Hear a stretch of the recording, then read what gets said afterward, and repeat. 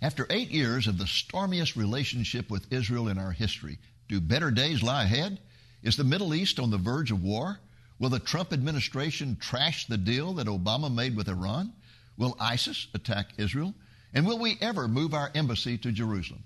For a discussion of these issues with a White House correspondent, stay tuned. Lamb and Lion Ministries presents Christ in Prophecy, a program that focuses on the fundamentals of Bible prophecy, showing how current events in the news relate to biblical predictions of end-time events and the soon return of Jesus. Now, here's your host, Dr. David Reagan. Greetings in the name of Jesus, our blessed hope, and welcome to Christ in Prophecy. My colleague Nathan Jones and I have a very special guest in the studio with us today. He is Bill Koenig, who has been a White House correspondent for the past 16 years. He is president of a news website called World Watch Daily, and he publishes a weekly report called Koenig Eye View from the White House. He is also the author of a brand new book titled Revealed. The subtitle is Obama's Legacy. Bill, welcome to Christ in Prophecy. Thank Glad you, to have Dave. you. Yeah. So good to have you on, Bill. Good to see you, Nathan. Thank you. Well, let's jump into this chapter. You have chapter 3, Israel's existence in danger and Middle East chaos. Okay, Obama is out of the presidency now, but how did he leave the relations between Israel and the United States? Well, it was a contentious relationship. A lot of pressure early on. When Hillary Clinton was the Secretary of State, she had this idea: let's just start putting the squeeze on Israel immediately on settlement construction. Mm-hmm. And so it started things off on the wrong track. And then just right after he took office in January 2009, Obama went to the Turkish parliament and then went to Cairo, Egypt on June 4, 2009, spoke to the Muslim world, talked about how great Islam was and the importance of Islam and the relationship here in the United States. And then just one thing after another, pressure in Israel when John Kerry became Secretary of State. Not being treated very well, no formal press conference with the Israeli Prime Minister, Netanyahu. He made him come through the kitchen, didn't he? And at one time, it was kind of had to come through the kitchen. It was kind of unannounced. And then he left and went up and had dinner with his family. Treated him like dirt. Yeah, didn't treat him very well. So obviously Netanyahu's very happy about the new administration. I'd imagine. But they treated him with full honors, right? Totally. Yeah. Press conference right after the first visit to the White House, press conference. I was there for it. It was fantastic, and the spirit was very good. But what happened is, how has he left the Middle East? Yes. The Iran nuke deal, Dave, that we've talked about a lot, is a horrible deal. It makes the Middle East more dangerous, and it definitely makes things more dangerous for the state of Israel.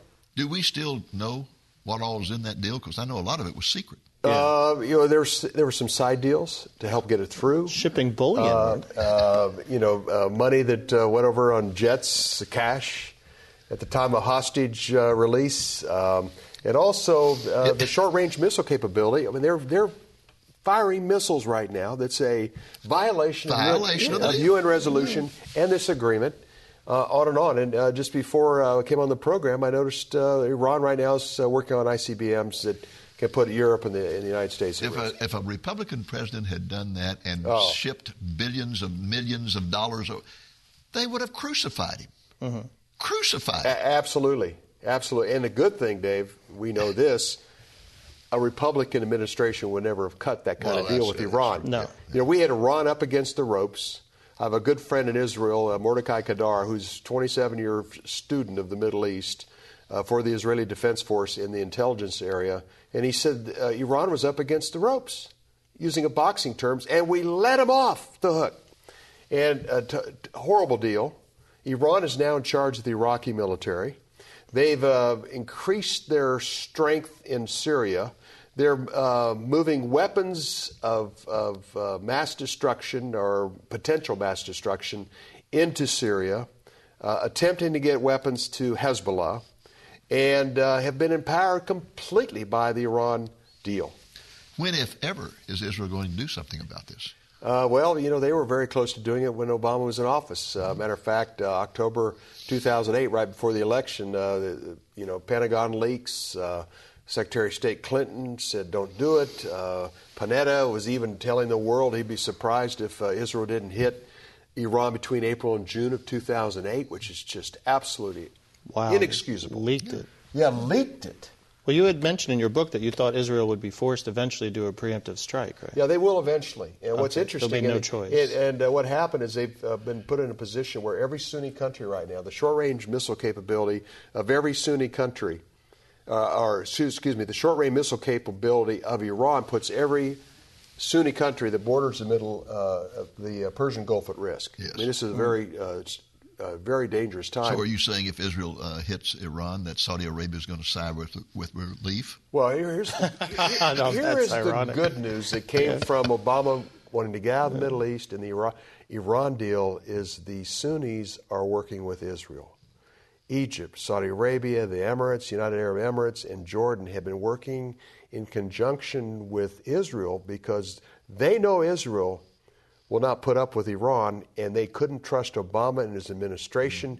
And now the good news is the Trump administration has the best, most realistic, pragmatic security team in history now operating. Praise the Lord. Mattis, McMaster, Pompeo at the CIA, they have people that fully understand the number one threat to Israel, to the United States, to the international community is the state of Iran. So we're going to see. And they're not afraid to say Islamic terrorism. Absolutely. Well, you sound pretty optimistic then that our relations with Israel are going to improve under a Trump presidency. Without a doubt. They've already started to improve significantly. And I think also it's the Sunni countries are so excited about the Trump administration's security team because they already have a good working relationship with Mattis, with McMaster, with other generals. They know these guys are warriors. We had the warrior mentality taken out of the Pentagon during Obama's time in office. The warrior mentality is back in charge of the Pentagon, of our national security, which is a key to our national defense as well as our good friend Israel. Well, sooner or later, we're going to have to let the world know that we mean that. Yes. I mean, when you've got Iran threatening every day to attack Israel, and when you've got the crazy guy in North Korea shooting off missiles, sooner or later we've got to do something that convinces them that we really mean it. Well, it's going to happen. What was interesting is General Mattis, the Secretary of Defense, his first trip was over to South Korea and Japan. Very first one. And he said that we're here to defend our allies. It was a message to North Korea and to China, and that we think this China usurping these islands, that's Japanese territory. We're going to defend them. And the next trip was to NATO and to meet with the NATO leaders, saying that we're committed to NATO. Everybody needs to pay their fair share. To pay their own way. Exactly. But it was a great meeting. Mattis is incredibly popular. He even got approved 98-1 in the Senate. Wow. Which gives you an idea. Even though he's called Mad Dog. Even though he's caused, and he said the media gave him that name. He doesn't fully appreciate it, but the guy's a warrior. But he's also an intellect. He's read probably 5,000 or 6,000 books. He understands history. McMaster's is an out-of-the-box thinker. These are very positive things. Pompeo, great Christian congressman that's now head of the CIA, was probably the most outspoken member of Congress about the bad Iran deal.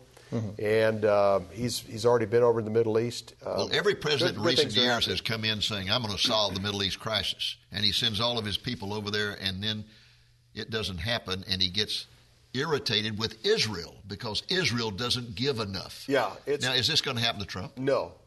It won't be the same. I mean, John Kerry had the attitude. John Kerry was so egotistical. He believed that the only reason there hadn't been peace the last 20 years because he hadn't been working on it. Oh, okay. He thought he could handle it himself. He didn't even listen to the people of experience. And John Kerry comes up with a bunch of plans that basically had already failed before. It was almost like John Kerry had been on another planet for the last 10 years. Yeah.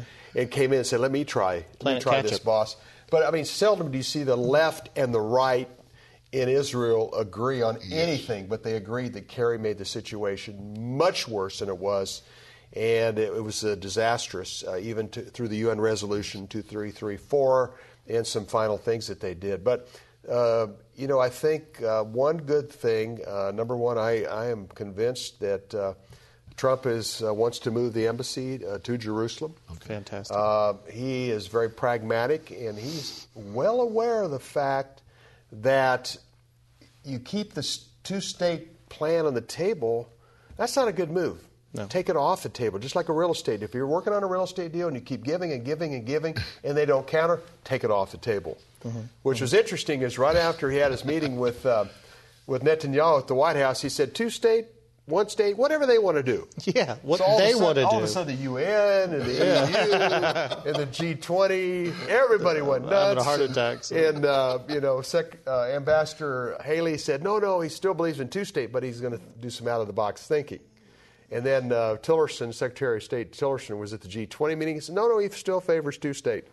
Well, then the following week, Trump said, I do favor 2-state, but it's up to them to do what they want to do. As it should Which be. is the way it should be. But absolutely. The way I look at it do? is this is a very smart strategic deal where Arafat and Abbas virtually had almost everything they wanted, and 2-state has been on the table forever. So if they don't accept it, take it off the table.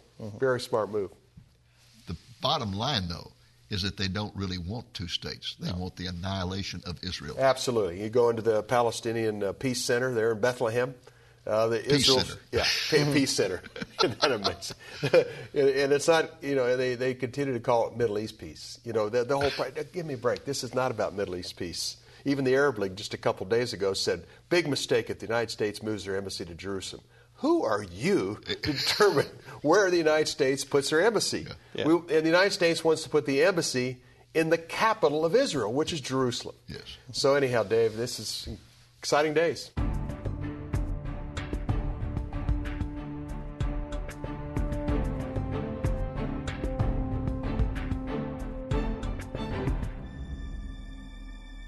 Welcome back to Christ in Prophecy, an interview with White House correspondent Bill Koenig.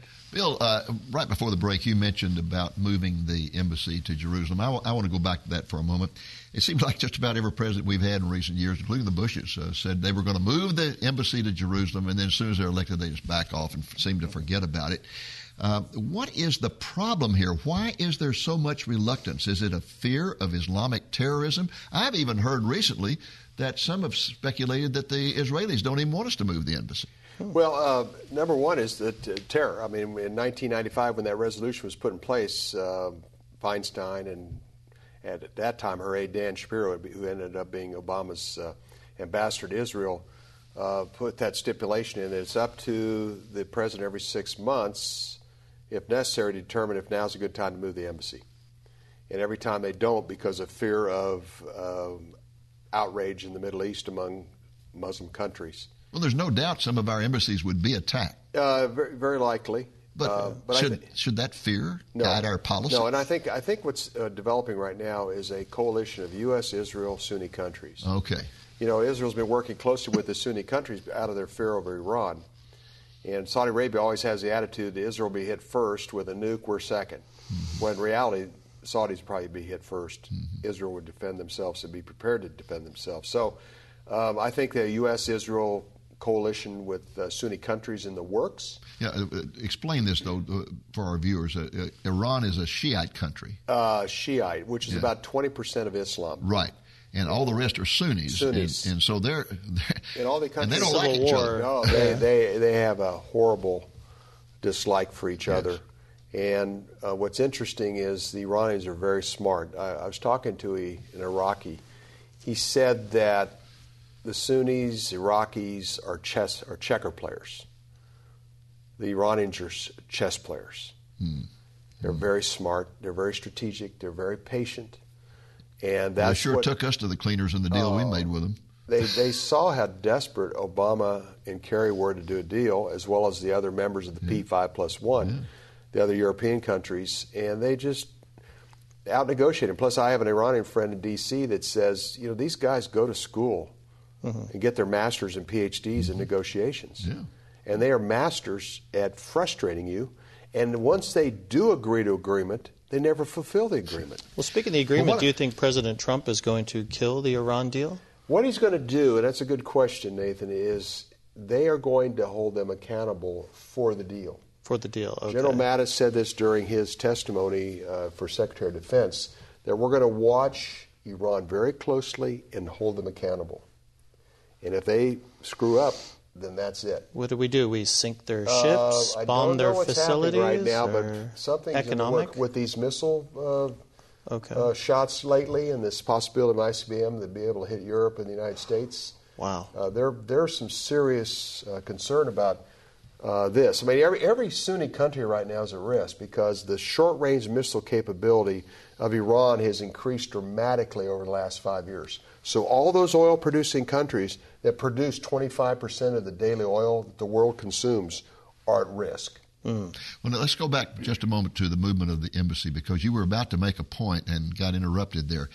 You said something about the situation has changed. I think, Dave, what they might do is in this U.S. commitment to this coalition, security coalition, they might say, we want to move the embassy to Jerusalem also.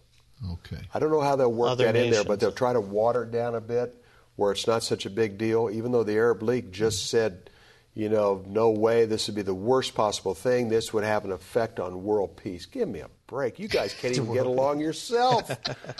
I heard General Jones a couple years ago talk about the importance of Israel making a deal with the PA, and I said, General Jones, 74% of the PA is Hamas. And I said, give me an example of a country in the Middle East that knows peace. And you call this Middle East peace? This isn't Middle East peace. This is a joke. This is a problem, Dave. The Arab League says, don't move the embassy to Jerusalem. And if you don't, then this could lead to world problems. This would lead to the worst possible time. Give me a break. Yeah, it's a threat. Yeah. Well, I think the bottom line in the Middle East is, and I really believe this with all my heart, the bottom line is the Arab world wants the annihilation of Israel. They don't want a two-state situation. They've already got two states. Jordan is a Palestinian state. Yeah. The majority of the people there are Palestinians. They already have a Palestinian state. They do. And they said, well, we want Gaza. Give us Gaza where there'll be peace. They pull out of Gaza, and what happens? It immediately becomes a missile launching pad. The same thing's going to happen in the West Bank if they pull out of there. Well, exactly. That's exactly what Netanyahu said before the disengagement of Gaza is we're going to have missiles raining down on the cities. That's exactly what happened. And the hypocrisy of the world in this is just beyond belief. When you consider the fact that Israel has 1.5 million Arabs living within Israel who have full citizenship rights. They vote in the elections. They're in the parliament. They get welfare. They get medical care, everything. It's a lot better than in the Arab countries. And yet, no Jew can live in an Arab country. Yeah, absolutely. No Jew can live in an Arab country. Yeah. And they're saying, well, these settlements are terrible because if we ever have two states, then there'll be Jews in the Arab state. Absolutely. Well, come on. Yeah. Mm-hmm. Absolutely. And plus, the importance of those mountains in Judea and Samaria. Oh, yes. And the Golan Heights. I remember some of the leftist journalists in Israel that were infuriated with Netanyahu for not making a peace deal with Assad and giving up the Golan Heights. Yeah. Could you imagine? 5-6 years ago. You imagine what it would be like today? Constant missiles raining across the Sea of Galilee. Galilee. It would be a disaster. Well, Israel would probably not exist. I was on a flight one time when a guy next to me started lecturing me about when he found out I was a supporter of Israel, about how horrible the Israelis were and how they were mistreating the Palestinians and how they needed to give back the West Bank. And I sensed he didn't know what he was talking about, so I said, where is the West Bank? He said, well, you know where the West Bank is. I said, yes, I do, but do you? I said, you said they ought to give it back. Now, where is the West Bank? Tell me where the West Bank is. He said, well, the West Bank of the Nile River. Nile? This guy, it's very easy to pontificate about Israel. And I said, do you realize that if Israel gave that back, Israel would be only 9 miles wide in its narrowest point? There's no way it could ever defend itself. Yeah, well, he didn't know any of that. Yeah, absolutely. And that's a problem. Many times people that defend the Palestinians don't know anything of any significance. They don't know it. Well, do you believe that ISIS is on the ropes, or do you think that they pose a threat to Israel? ISIS will continue to be a threat. I think that they are, thanks to the Kurds. Yes. The Kurds are amazing people and amazing fighters. And if it wasn't for the Kurds, ISIS would still be strong and getting stronger. ISIS is always a threat because of Lone Ranger events, like what we saw here in the U.S. or what we saw in Paris and Nice and other places. ISIS will they will move off the battlefield and into public sectors. And that's a big problem with ISIS. You never fully defeat Islam. And I think radical Islam, I think that's why Israel over the years has done a good job. They have an attitude, we can't defeat them, but we have to manage them. And when you say you're going to defeat ISIS and defeat Al-Qaeda or defeat the Taliban, it's not going to happen. But you can defend yourself against them by security, by keeping them in specific areas. Unfortunately, right now, the Taliban has moved back into a position of influence now in They Afghanistan. took a town, right? Yeah, in Afghanistan, as they were prior to 9/11. Same thing with ISIS. ISIS has really been hit hard. But I mean, how about this? Iran and the United States are fighting side by side in Iraq to defeat ISIS. And Iran is calling the shots in the military. I have a friend that's father was a general before Saddam Hussein took over, who now lives in the U.S., said that she was there interviewing the director of the Iraqi military, and he said that he takes his orders from Soleimani, who's the head of the Al-Quds force out of Iran. So this is what's challenging about Iraq right now, and the fact we put $3 trillion plus in the Middle East, and especially in Iraq and Afghanistan, is how do we move Iran's influence out of Iraq, or how do we move that influence away from Syria? And that's why we have to do something with Iran soon, because it's only going to get worse.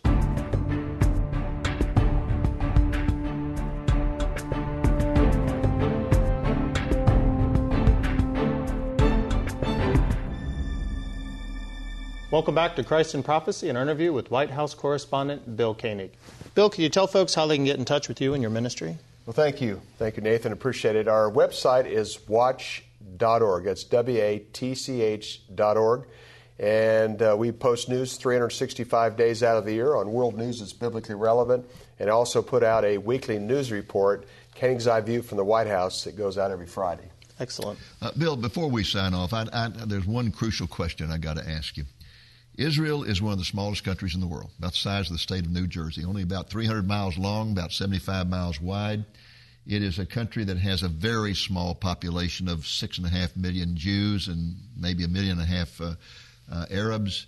It's surrounded by 350 million Arabs who want it destroyed. Is there any hope for Israel? Well, Dave, as we know, there is hope, because the God of Israel will protect them, defend them. He neither slumbers nor sleeps. Neither slumbers nor sleeps, and as watchmen, as we all are, we keep informing people on what is happening biblically. This is the most exciting time in biblical history. It's playing out right before our eyes. I used to speak, and 15, 20 years ago that you could relate to, we might have 2 or 3 final day events in play at the same time. Today we have everything in play, and it's accelerated at a breathtaking pace. And the time clock is Jerusalem. And every nation in the world wants to divide the city of Jerusalem. And virtually almost every nation in the world wants to give Judea and Samaria to a future Arab state. And all that's fulfillment of prophecy, because in Zechariah it says, in the end times, the whole world will come against Israel over the issue of Jerusalem. Absolutely. Jerusalem will become we're seeing Bible prophecy stone. Fulfilled. Absolutely. And you look back on history, and the Babylonians tried to destroy Israel, and the Medes and the Persians tried, the Romans tried. All of them are in the dustbin of history, and here's this tiny little state. It's the focus of the world. Yeah. Mm-hmm. It's amazing when someone throws a rock at someone in Israel or with the Palestinians, it's front page news all around the world. If there's a suicide event, it's front page. If there's a peace event, or if Israel starts building homes in Judea and Samaria, front page throughout the world. Proof Every there's major a God. leader. Yeah. It's Proof incredible. there's a God. Proof that this tiny little country, the size of New Jersey, is as biblically significant to Israel as the God of Israel as ever before. That was really impressed upon me the other day when I was reading some book. I can't even remember what it was now. And the fellow said, just stop and think for a moment. What if a prophet had gone to Pharaoh and said, Pharaoh, in the end times, the most important nation in the world is not going to be Egypt. It's going to be that little group of slaves you got out there working for you. Absolutely. Their country. Your country, yeah. Yeah, and that's what's happening. It's so exciting. We've been watching this for a long time, but it's so exciting. I mean, it helps keep things in a healthy perspective. You just mentioned something that's so important, and that is that a couple of years ago I wrote a book on the signs of the times called Living on Borrowed Time, and I got 22 Bible prophecy experts to answer some questions for me. What is the most important sign that we're living in the season of the Lord's return? Well, of course, they mentioned Israel being the cornerstone of end-time Bible prophecy because that's the focus. Absolutely. But they said, really, there's something more important than that. And that is that for the first time in all of history, we see convergence, all the signs coming together for the first time. It indicates we're living on borrowed time. Absolutely. That's exactly what's happening, convergence. And also this year, 2017. Yeah. We have some historical patterns converging in 2017 and 2018. 2017, this is the 50th anniversary of the reunification of Jerusalem. That's right. Next year is the 70th anniversary of Israel becoming a state. It is in the heavenlies, the signs in the skies and the heavens are aligning. It is an amazing time, and we're so blessed because we are a small percentage of people that attend church or even understand the biblical significance of the times we live in. We are such a small minority that fully understands, Dave, that from Genesis to Revelation, that's the Word of God. And it's awesome to watch this play out. The real tragedy, and I wouldn't want to get you started on this because there would be no end to it, but the real tragedy is that the vast majority of Christians, both Catholic and Protestant, are attending churches that teach replacement theology, that God's washed his hands of the Jews, has no purpose left. Exactly. How can you believe that when he's regathered them from 4 corners of the earth? Exactly, and they're the ones that are standing with the international community calling on Israel. These are Protestant Catholic churches and the Catholic bishops calling on Israel to leave the occupied land or to leave the Palestinian land. I knew you'd get started. Well, our time is up, and Bill, we thank you so much for being with us. You've been a real blessing. Always and folks, that's our program for this week. I hope it's been a blessing to you, and I hope you'll be back with us again next week, the Lord willing. Till then, this is Dave Reagan speaking for Lamb and Lion Ministries saying, look up, be watchful, for our redemption is drawing near. Bill Koenig's book, Revealed, Obama's Legacy, can be yours for a gift of $20 or more, including the cost of shipping. Mr. Koenig has been a White House news correspondent for more than 15 years, and his book contains a Washington Insider summary of the horrible legacy of the Obama administration, all written from a biblical viewpoint. It clearly reveals how President Obama served as a Muslim apologist and an enemy of Israel while doing all that he could to promote the ungodly agenda of homosexuality and abortion. Further, Mr. Koenig documents how the president used the U.S. military for social experimentation and succeeded in weakening our armed forces immensely in the process. And that's only the tip of the iceberg, as Mr. Koenig further documents how President Obama undermined America's judicial system while running roughshod over our nation's Constitution. The book ends with a thought-provoking chapter entitled, Will America Ever Recover? To get a copy of this very important book about the spiritual condition of our nation, call the number you see on the screen between 8 a.m. and 5 p.m. Central Time, Monday through Friday, or place your order through our website at lamblion.com. Again, the book can be yours for a gift of $20 or more, including the cost of shipping. Ask for item number P580. Are you receiving our Lamplighter magazine that is published bi-monthly? Each issue contains many articles about Bible prophecy. You can start receiving a digital copy of the magazine via email free of charge. Sign up at lamblion.com. Are you living with hope in the end times? Make plans now to attend this year's annual Bible Conference and Banquet on July 14th and 15th. Speakers include Dr. David Reagan, Don Perkins, Pastor Glenn Meredith, Dr. Tommy Ice, Pastor Andy Woods, and Dr. Ed Heinzen. Register at lamblion.com today or by contacting us at 972-736-3567. Hurry, seating is limited.